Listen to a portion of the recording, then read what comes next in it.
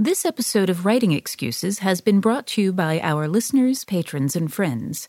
If you would like to learn how to support this podcast, visit www.patreon.com/writingexcuses. Season 11, Episode 51. This is Writing Excuses, Ensemble as subgenre with Lynne M. Thomas. 15 minutes long. Because you're in a hurry. And we're not that smart. I'm Brandon. I'm Mary. I'm Dan. I'm Howard. And we have special guest star, editor extraordinaire, Lynne M. Thomas. Hello, it's lovely to be here. Will you tell us a little bit about yourself? Sure. I am the co-editor-in-chief and co-publisher of the Hugo Award-winning Uncanny magazine, as well as a member of the Verity podcast Ensemble, where 6 smart women from around the planet talk about Doctor Who and argue a whole lot. And you also have done anthologies, I believe? I have indeed. I have 3 nonfiction anthologies, one of which won a Hugo Award. It's called Chicks Dig Time Lords, because we do. And I also have done a fiction anthology with my husband Michael called Glitter and Mayhem, which is it's nightlife and roller derby with science fictional elements, because why would you not? Why not? Of course. Awesome. So we spoke a couple weeks ago about ensemble as a genre, and we love this topic, and we are happy to be back at it. We're going to be talking about ensemble as subgenre, meaning how do you take a story that is primarily doing something else, say this story is an action-adventure piece or a romance piece, and add an ensemble element to it to add spice, to give you subplots, to maybe help you fill out your characters. So I have been waiting for this since 2 weeks ago, which in our terms was 5 minutes ago.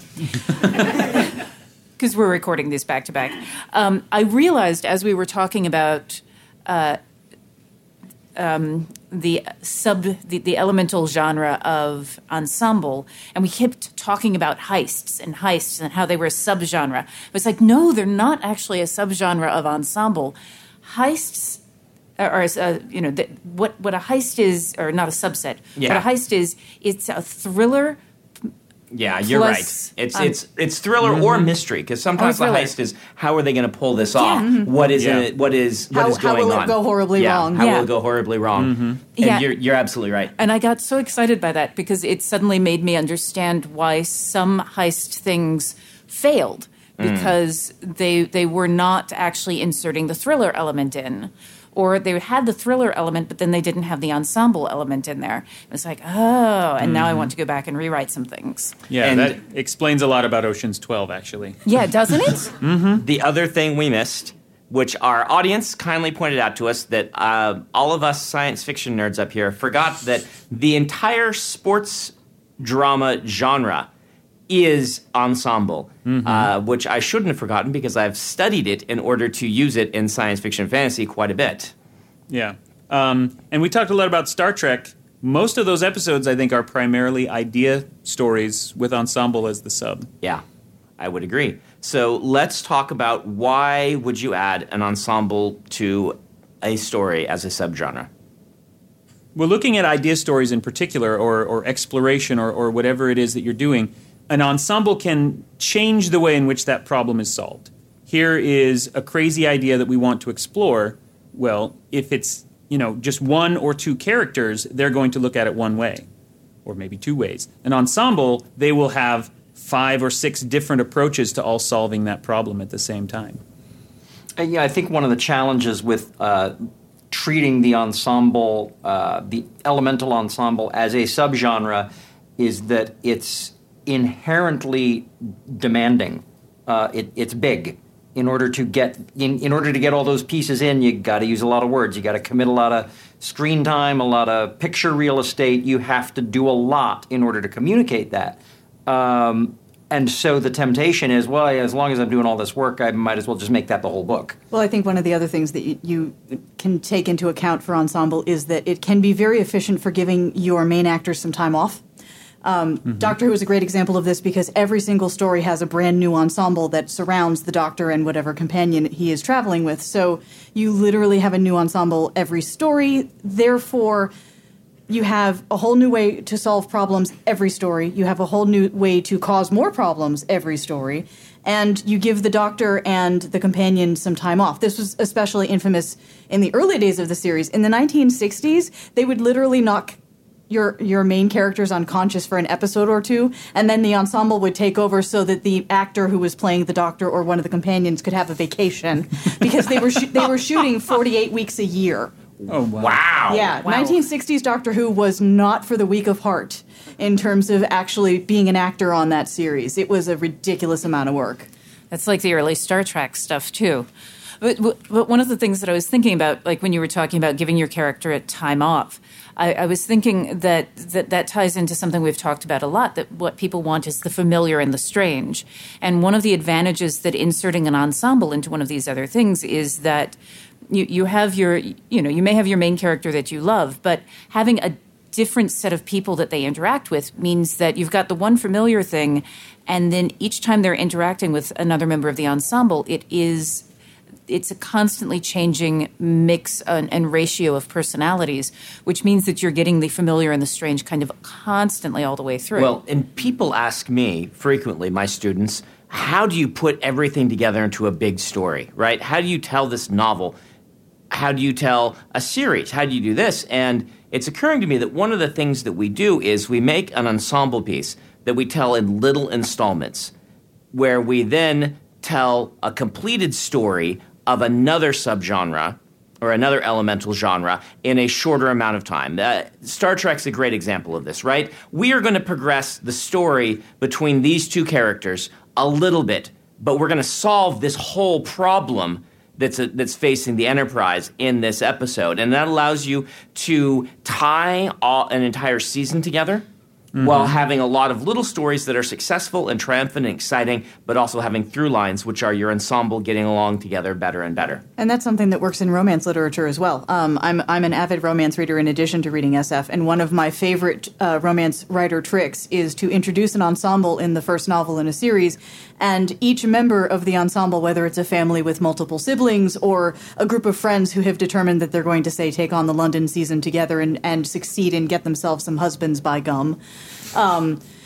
In either case, what happens is that one of the characters is the main focus of the story in terms of their happy ending and their story, and then each subsequent novel, you have another member of the ensemble getting their own story. So it sort of becomes this wonderful thing where it's fanfic of the first novel Right. in each subsequent novel, because you love the ensemble in the first novel and you're like, I really want to see their story, and then you can, because it's book 2, book 3, book 4, and book 5, and everybody wins. I've seen this done a lot in teen and middle grade these days with these kind of giant mega series written by different authors and things like this, that they'll stake out different books for different characters of the ensemble. Yeah. Oh, go ahead.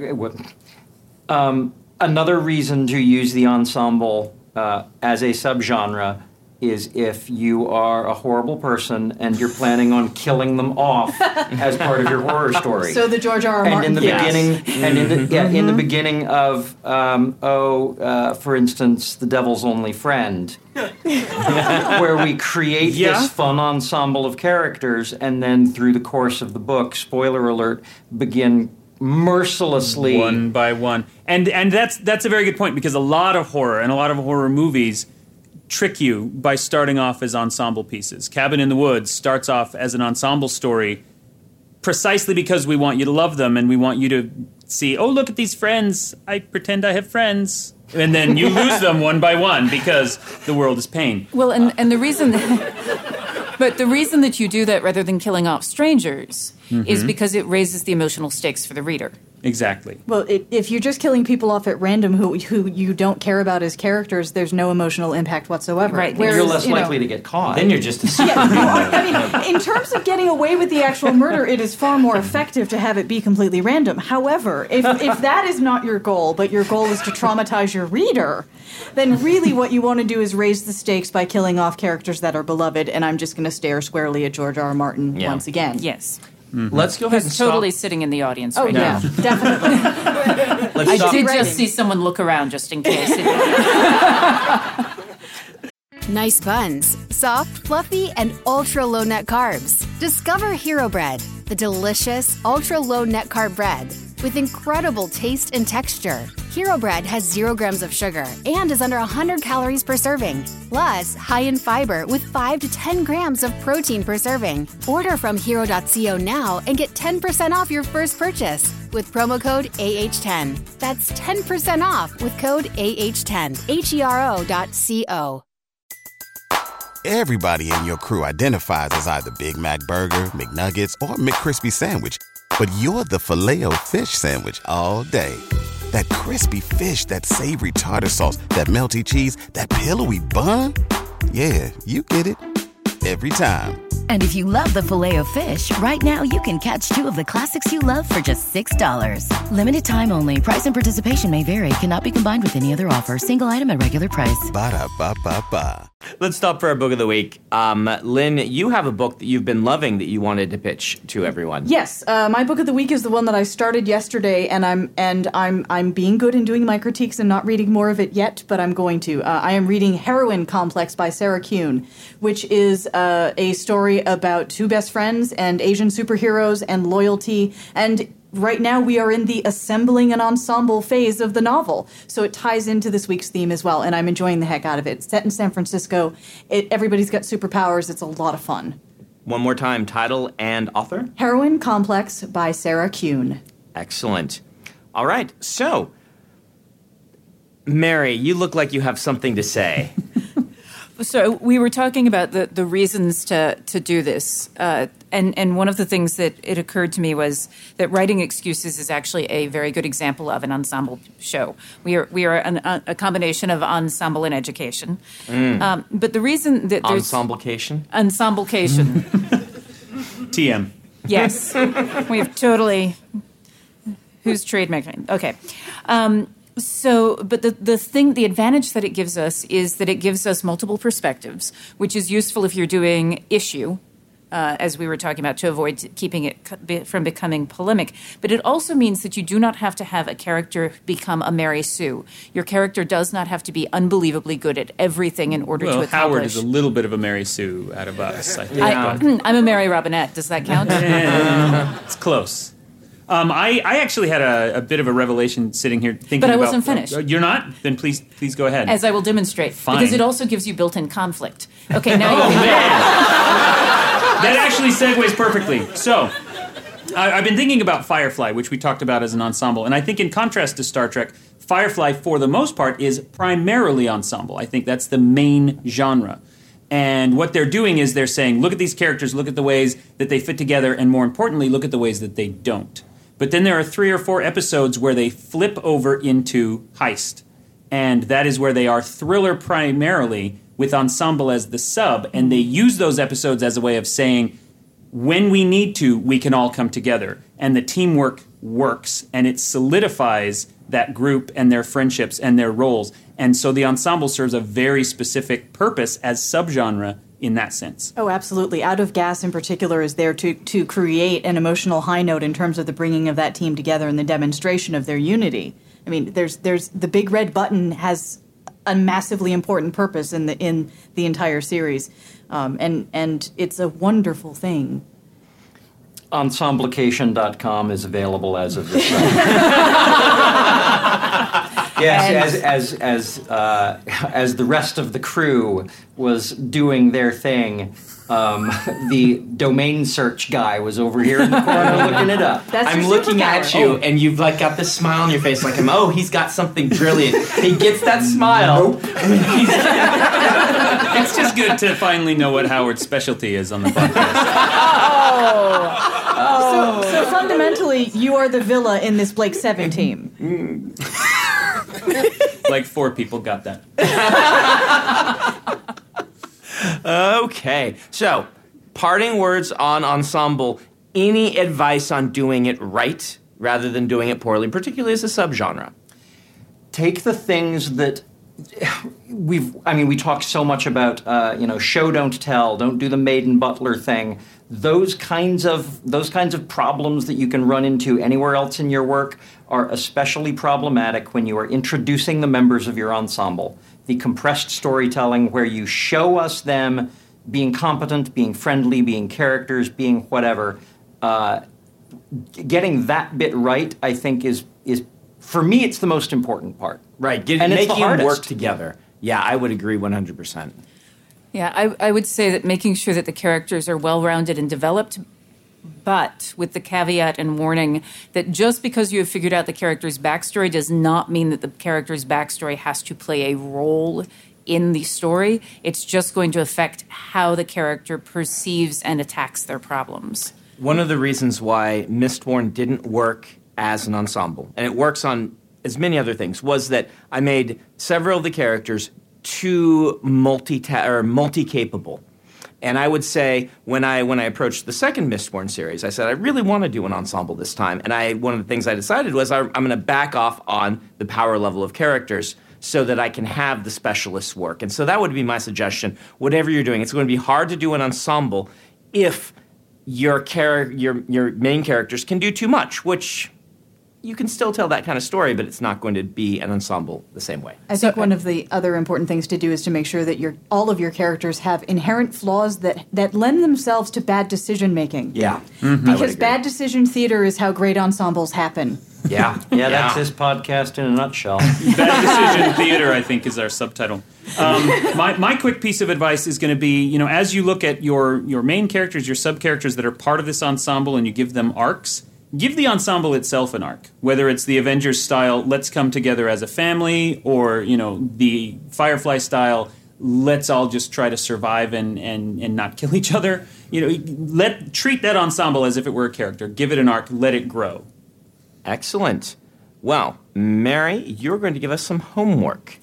Right. So since we are talking about ensemble as a subgenre, what I want you to do is look at some of the elemental genres that we have already discussed and see what happens to them if you introduce an ensemble into it. Like if you introduce an ensemble into an issue, if you introduce it into a mystery or into a thriller, what does it do to that story if you've introduced the ensemble? Excellent. We'd like to thank our special guest, Lynne M. Thomas. Thank you. Lovely to be here. We would like to thank our Writing Excuses Cruise members. And I'd just like to take a moment to say we have really enjoyed doing the elemental genres with you. We only have a couple more weeks left of the year. We will be doing a Q&A on Ensemble, but that will be the end of the elemental genres for now.